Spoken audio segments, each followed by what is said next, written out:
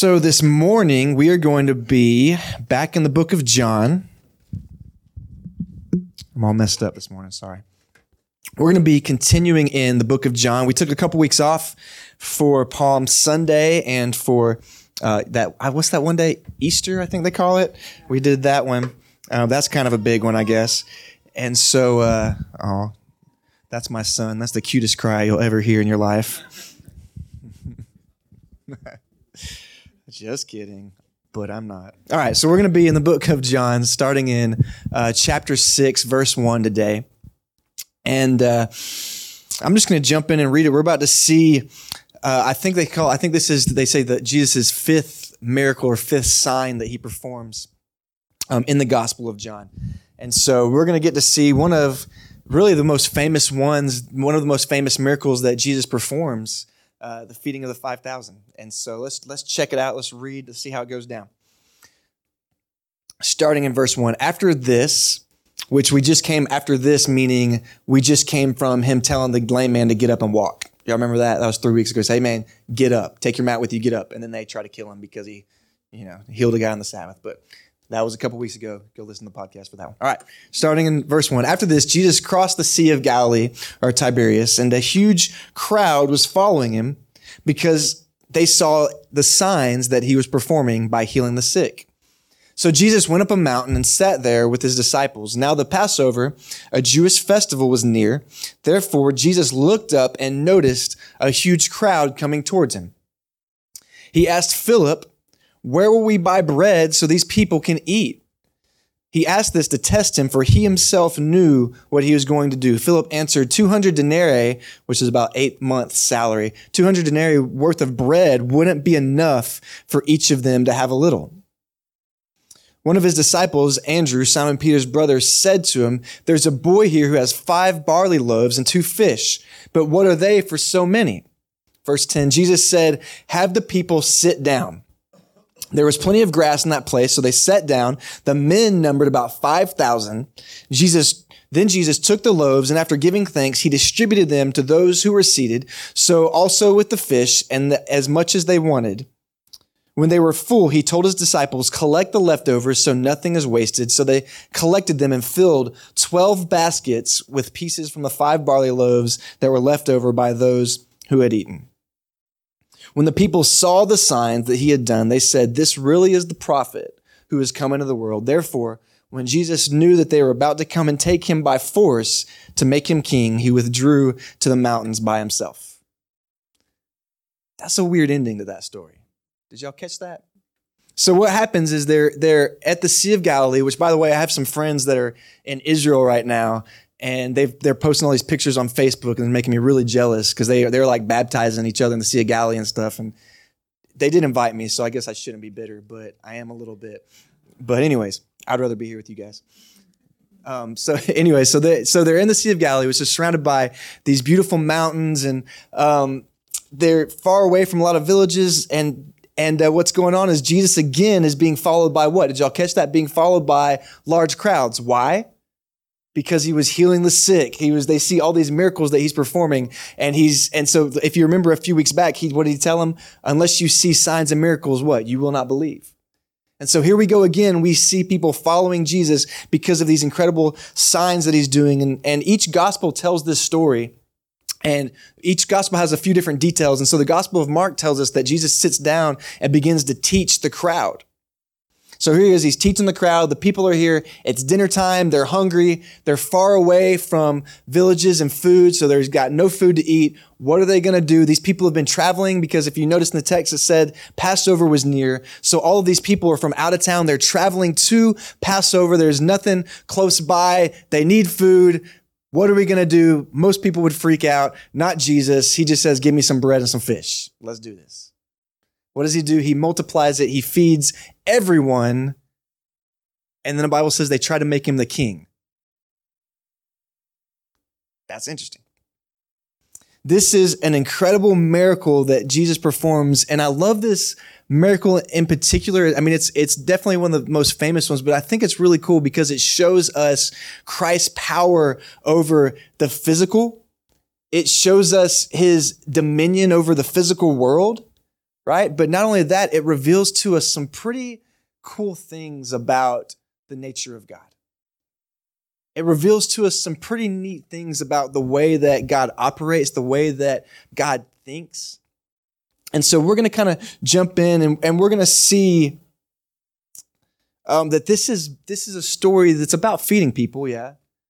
But it's about revealing to us so much more than just food, about revealing to us so much more than just feeding people. And at the same time shows us how much God does care about meeting our needs, meeting your physical needs, meeting your spiritual needs. And so what I want to do today is we're just going to take some time and I have a few, so if you take notes today, this is good because I actually have points today, which is good. So if you're a note taker, you're like, all right, we got some points today.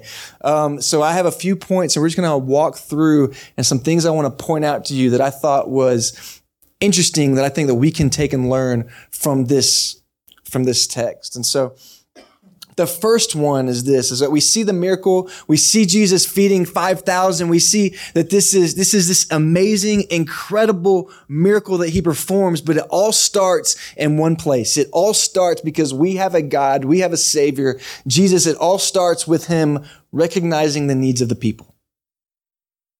We have a God who sees our needs. We have a God who knows our needs. These were a bunch of people. The Bible says there's 5,000 men who had traveled a long distance for Passover. They had spent time listening to him, listening to his teaching instead of getting to their final destination. Jesus recognizes this. He knows that they have needs and their need is food. He knows that they need food. There's no telling the last time that they've eaten. So Jesus recognized their needs. He says, I'm going to take care of their needs. I'm going to provide for their needs. And the reason why you think this is a really basic one, Mike, like why would we start out here? But I think that this is important because what happens to us as Christians is sometimes we get so lost in our circumstances that we can't see outside of our circumstances. Sometimes we get so stuck in our situation that what happens is we begin to feel sorry for ourselves, or we begin to feel helpless, or we begin to feel alone, and we forget that we have a God who knows our needs. Matthew chapter 6 says that we have a God who knows your needs before you even ask. We have a God who's so in tune to what you need that he knows what you need before you even bring it to his feet. Now, that's a pretty amazing thing because there's a philosophy about God that is definitely not the Christian philosophy, but there's a philosophy about God that says that, yeah, there's a God, but he's kind of just up in the sky and he doesn't really care about human interaction. He doesn't really care about his creation. He just kind of created. He just kind of sits up and watches it go. We don't believe that we have a God like that. We believe that we have a God who cares about you and who cares about what you need so much that he knows about your needs before you even bring them to his feet. And so here we have Jesus seeing the crowd coming to him. And as they're coming, he's looking at Philip saying, hey, Philip, what are we going to do about food, man? These people are going to need to eat. We have a God who knows our needs. He knew what they needed. He was going to provide, and he knew their need even more than they did. Like, check this out. I told you the Gospels each tell this story. They have, some of them add in different details. The Gospel of Mark says Jesus looked at the crowd and he had pity for them because they were like sheep without a shepherd. That's not their physical needs he's talking about. He's perceiving as they're coming to him their spiritual needs. And so we have a God who's looking at them as they're coming to him. He's perceiving their physical needs, but he also knows their spiritual needs. He's looking at the crowd. He knows your needs more than you do. And here's the cool thing about Jesus is that Jesus is uniquely qualified to do this. Like, well, yeah, because he's God, duh.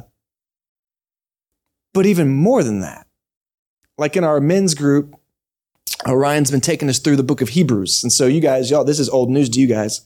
But in the book of Hebrews chapter 2, it tells us that Jesus didn't just come down to die on the cross, although that was his primary function and the main reason why he came down. But it says in Hebrews 2 that Jesus came to earth so that he would, here's what it says, he would be like his brothers, and I'll add sisters, be like his brothers in every way. You know what that means? Every way. So that he would be like his brothers in every way, so that he could be merciful and faithful, so that he would be tested and suffer, so that he could help those who suffer. So Jesus is uniquely qualified to perceive and know your needs because he walked here on earth for a purpose so that he would know what you go through. so that he could relate to what you walk through, so that when you look at him, you say, Jesus, I'm scared. Jesus can say, I know what it is to be scared. Jesus, I'm worried. I know what it is to be worried. Jesus, I don't know where our next paycheck's going to come from. Jesus going, I know I was broke, man. I was just wandering around the earth. He had nowhere to lay his head. When you say, how about this one? I'm scared of I'm scared I just lost a loved one. I'm hurting. Jesus cried over a friend who died. I'm scared of death. Jesus sweated blood in the garden because he was anticipating his death and bearing the sins of the world. Jesus, someone has hurt me and someone has betrayed me. I need you to heal me. You think Jesus didn't know what it was like to be betrayed? 30 pieces of silver, man, can buy you a lot, I guess, right? Jesus is uniquely qualified not just to perceive your needs, but to understand what you walk through. He knows what you need and he provides. So first and foremost, we have a God who knows what we need. Secondly, and this one, maybe this is just for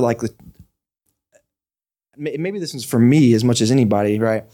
We see Jesus addressing and dealing with the physical needs of the crowd before he addresses the spiritual needs of the crowd. That's interesting, right? Like he sees the people coming and the first thing he thinks is we need to feed them. That's kind of interesting, right? What I think Jesus, and I won't say it's just a universal principle, but I think it's something that we need to pay attention to, is that Jesus knows the concept that it's really hard to hear the gospel over a growling stomach. Jesus is about, and here's what's really cool, is that after Jesus feeds the 5,000, we're going to get into this next week. I'm really excited. It's the first I am statement of the book of John. And so Jesus is about to get into and teach them about the first I am statement, which is this incredible statement where he begins to reveal his identity, who he is. But before he teaches them about this, before he reveals to them this spiritual hammer, before he drops this spiritual bomb on them, he provides for their physical needs. I think that's interesting, don't you? I think that's something that we need to pay attention to. And I think that's something that we've hoped to do as a church, like through I Love My City, the I Love My City events that we do once a quarter, sometimes twice a month, like this last month, is we've tried to provide for people's physical needs. Like last time we did the Easter egg hunt, but we also did food and just hung out and tried to get to know people. But we've done things like the clothing giveaway, the Christmas card giveaway. We want to, as a church, we want to show Christ's love in generosity by providing for people's needs. And I think that that's kind of what Jesus has going on, is he understands that he needs to provide for the physical as well as the spiritual for these people. I think as a church, sometimes we need to understand that people need a full stomach before we can jump into the spiritual with them. I'm not just talking about food there, right? So maybe that's just for the church. But first and foremost, we have a God who knows our needs. We have a God who provides for the spiritual and the physical. And thirdly, and this is kind of the cool one, we have a God who can and will provide in miraculous ways. Yeah, man, if you can't get excited about that, you just need to check your pulse, man, right? It started with 5 loaves of bread, 2 fish. By the way, it was poor man's bread. It was like the bread nobody wanted. Jesus took the trash bread. Started with 5 loaves of bread, 2 fish, passing out the baskets. I love this. And I don't think Jesus is being cocky here or arrogant, but I just love this about Jesus. He's like, all right, somebody find me some fish, find me some bread. We're going to take this. All right, pass that out. I'm going to bless it. Don't forget to pick up the leftovers. Jesus, it's 5 pieces of bread and 2 fish, and there's 5,000 people. You heard me. Don't forget to get the leftovers. Sometimes Jesus just shows off, right? Like they didn't need those extra 12 baskets. Jesus is like, I just want you to know I can do that, right? I'm just going to show off just a little bit. In Psalms 81:10, the people are hungry and they need God to provide for them. And so God God just kind of gives them this. It says, I am the Lord your God who brought you out of the land of Egypt. And so we see a reminder of, hey, remember this huge miracle that I did when I brought you guys out of Egypt, this massive miracle that I provided for you? He says, I'm the Lord your God who brought you out of the lands of Egypt. And I love the way this is phrased. It says, open your mouth wide and I will fill it. You know what that means? Open your mouth up as big as you can get it. Try it. Some of us have bigger mouths than others. That's not a comment on anything. Some of us have bigger mouths. Open your mouth wide. And he says, what that's a commentary on is God's ability. Because you can open your mouth as wide as you want, and I have the ability to fill it. He's a God who can provide for our needs in miraculous ways. And I'll say this, I know that this didn't necessarily start out with the people asking for anything. Like they didn't ask for food. Jesus just recognized their needs and provided for it. But I think that a lot of times the miracle starts with us having the faith to ask for the miracle. Us believing that the miracle is possible. Like, is it so far-fetched to think that the God of the universe, the one who created the ocean, the fish were swimming in, the fields that the wheat was grown in, could manipulate time and space and could somehow multiply that bread? Is that so insane to believe?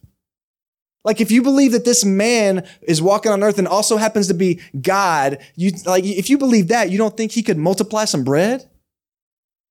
What do you think that means for you in your life? Like, why is it so crazy that he could do this, but he couldn't do some miracle for us? And I know that sometimes God says no, and there's different things, but oftentimes our faith is just lacking a little bit, man.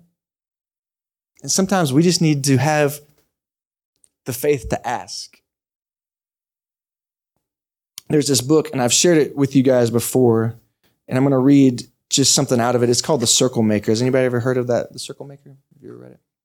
So this is a book that I read when we were praying about church planting. And it was a book that I really needed because what it did is reminded me about God's ability.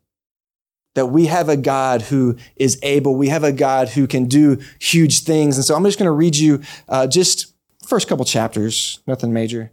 We've got time. No, I'm going to read you kind of what the story is based on, the legend of the Circle Maker. And the reason why I wanted to read this to you today is because sometimes we need to be reminded about God's ability. Sometimes we forget, again, because we get stuck in our circumstances, we think he can't, he won't, he's unable. No, he is. And so I'm just going to read you this. It's called The Legend of the Circle Maker. It says, young children danced in the downpour like it was the first rainfall they had ever seen. And it was. Parents threw back their heads and opened their mouths and caught raindrops. When it hasn't rained in more than a year, raindrops are like diamonds falling from the sky. It would forever be remembered as the day.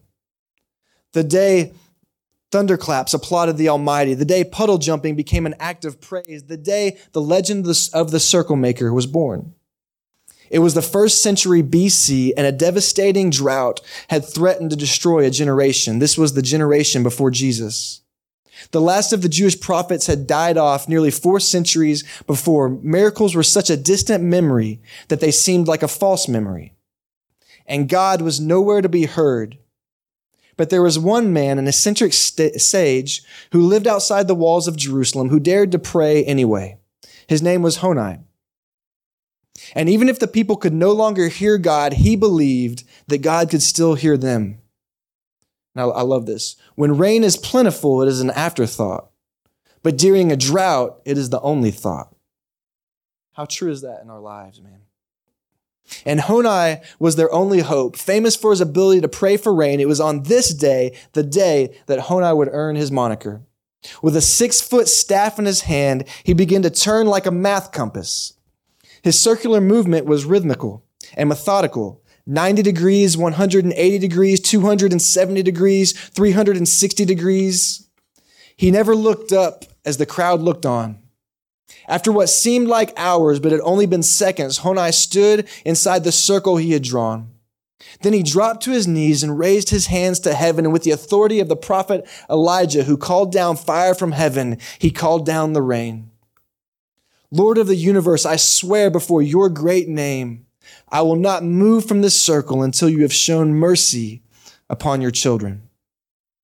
The words sent a shudder down the spines of all who were within earshot. And it wasn't just the volume of his voice, it was the authority of his tone. No hint of doubt. This prayer didn't originate in the vocal cords. Like water from a well, the words flowed from deep within his soul. His prayer was resolute yet humble, confident yet meek, expectant yet unassuming. And then it happened. As the prayer ascended to the heavens, raindrops descended to the earth. The audible gasp swept across thousands of congregants who had encircled him. Every head turned heavenward as the first raindrops parachuted from the sky, but Honai's head remained bowed. The people rejoiced over each drop, but Honai wasn't satisfied with a sprinkle. Still kneeling within the circle, he lifted his voice over the sounds of celebration. Not for such rain have I prayed, but for rains that will fill cisterns, pits, and caverns. The sprinkle turned into such a torrential downpour that the eyewitnesses said no raindrop was smaller than an egg.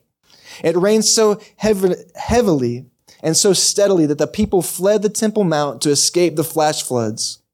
Honai stayed and prayed inside his circle.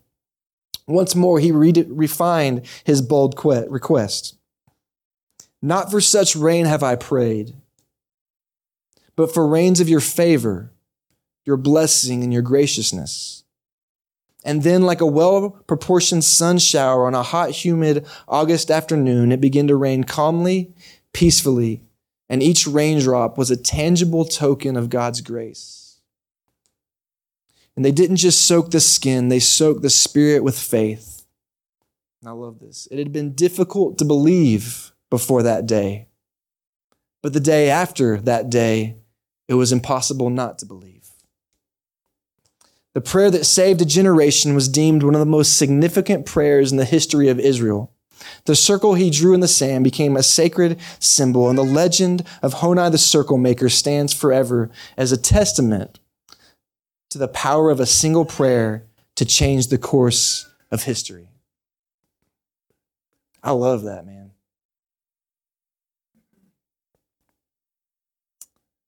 What I love about that story is that over and over it reminds me of how powerful our God is.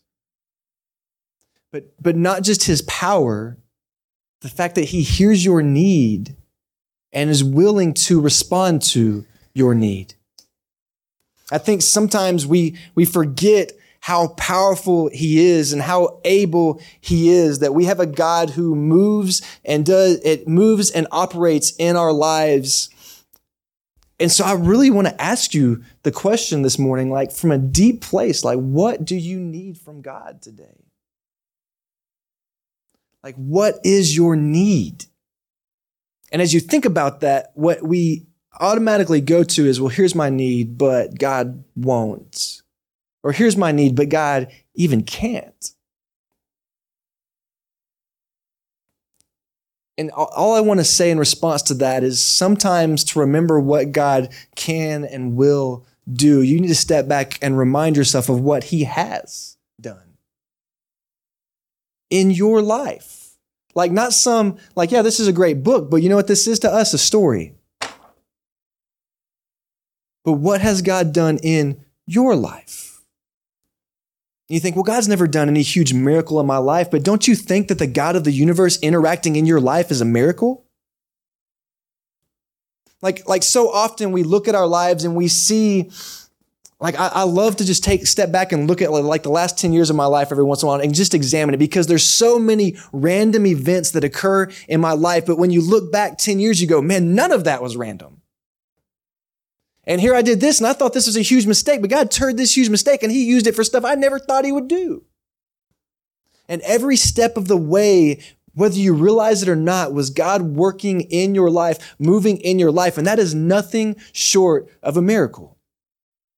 What has God done in your life? We need to remember what God has done in our lives. Don't forget, just lest we become ungrateful. What has he done? Step back and examine, right?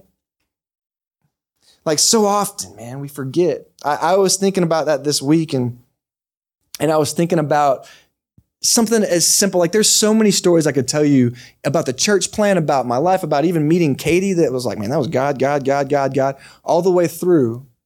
But one I thought about this week that really kind of spoke to my spirit was where I live.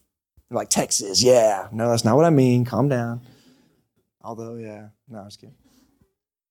But so before Katie and I moved into the house that we're at now, man, we struggled a lot. Like when we moved to Texas, we didn't know exactly where to go, where to live, where to stay, where to like buy. So we're trying to buy a house and we're searching. And as you guys know, the market out here is nuts right now. And so this was about a year and a half ago.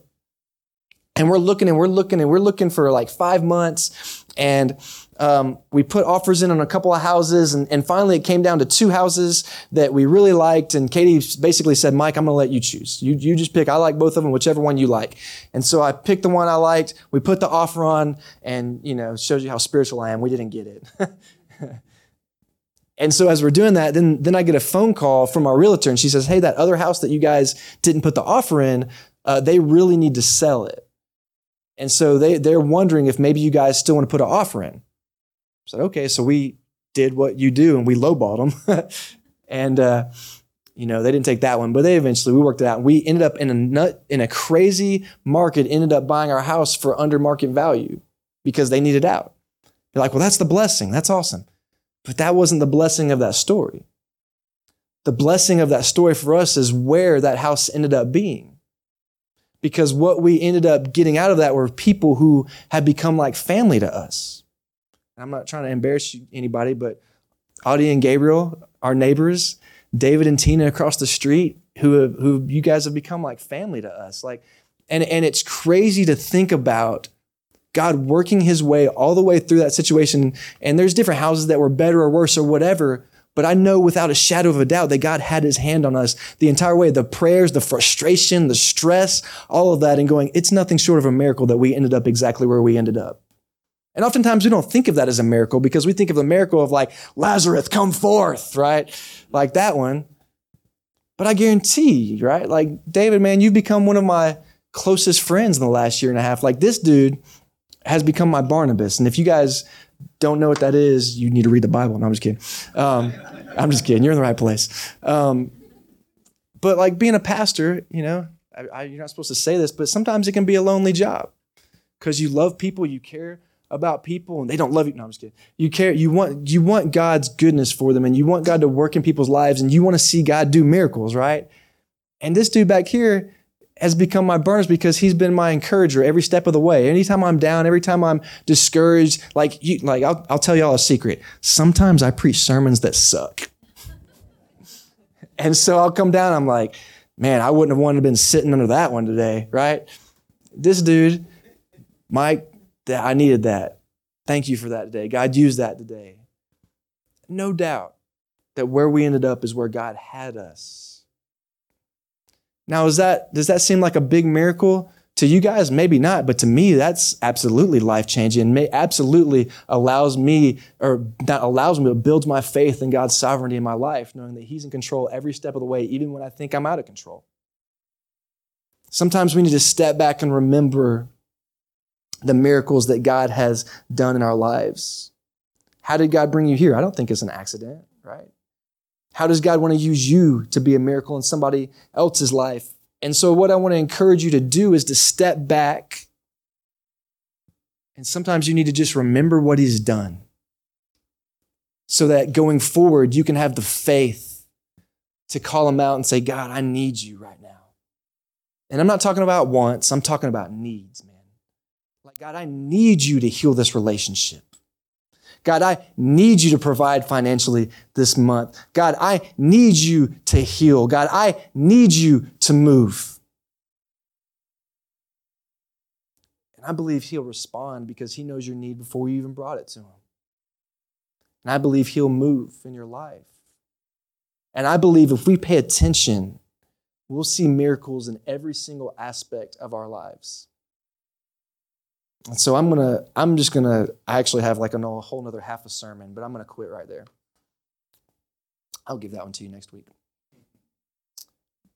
But I'm going to pray, and the band's going to come and play, and we're going to worship, but I want you to know today, if there is something that you need God to do in your life today, I want to encourage you to, like Honai, to just cry out to him and say, God, no one will heal this relationship but you. God, no one will fix this situation but you. No one will provide in this situation but you. And I want to challenge you to have the faith to step up and ask. Remember what he's done and have the faith to ask and then watch. And maybe he won't provide or do it exactly like you hope or want, but he'll move and he'll answer.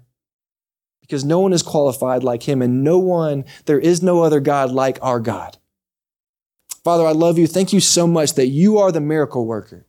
God, you are the one who looks at the 5,000, turns to Philip and says, how are we going to feed these guys, man? Knowing the entire time how you're going to do it. Lord, you provide so much. You say, open up your mouth as wide as you can, and I will fill it, God. You say, I'm going to provide for the people, and we're going to have leftovers where you thought we had nothing. God, I pray that you will be the miracle worker in the River Church. God, I pray that as a pastor, I'll have the faith to put my trust in you to work miracles, God, that we'll see you do incredible things, not just in our church, Lord, but in the lives of everyone here. God, that our faith will grow and expand because we see like Honi, when the people that said the miracles seem so far away, like we didn't even know if they were false memories. God, we want them to be memories now. Like we want to see them, God. Help us to see your miracles, Father. And help us to be grateful for what you have done. Lord, I love you. Lord, help us today to put our faith in you. Lord, I pray and ask you to heal today. God, I pray and ask you to move today. God, I pray and ask you to mend relationships today. God, I pray and ask you to provide today for every need in this place. Lord, we know that no one can do it but you. We put our faith in you. In Christ's name we pray. Amen.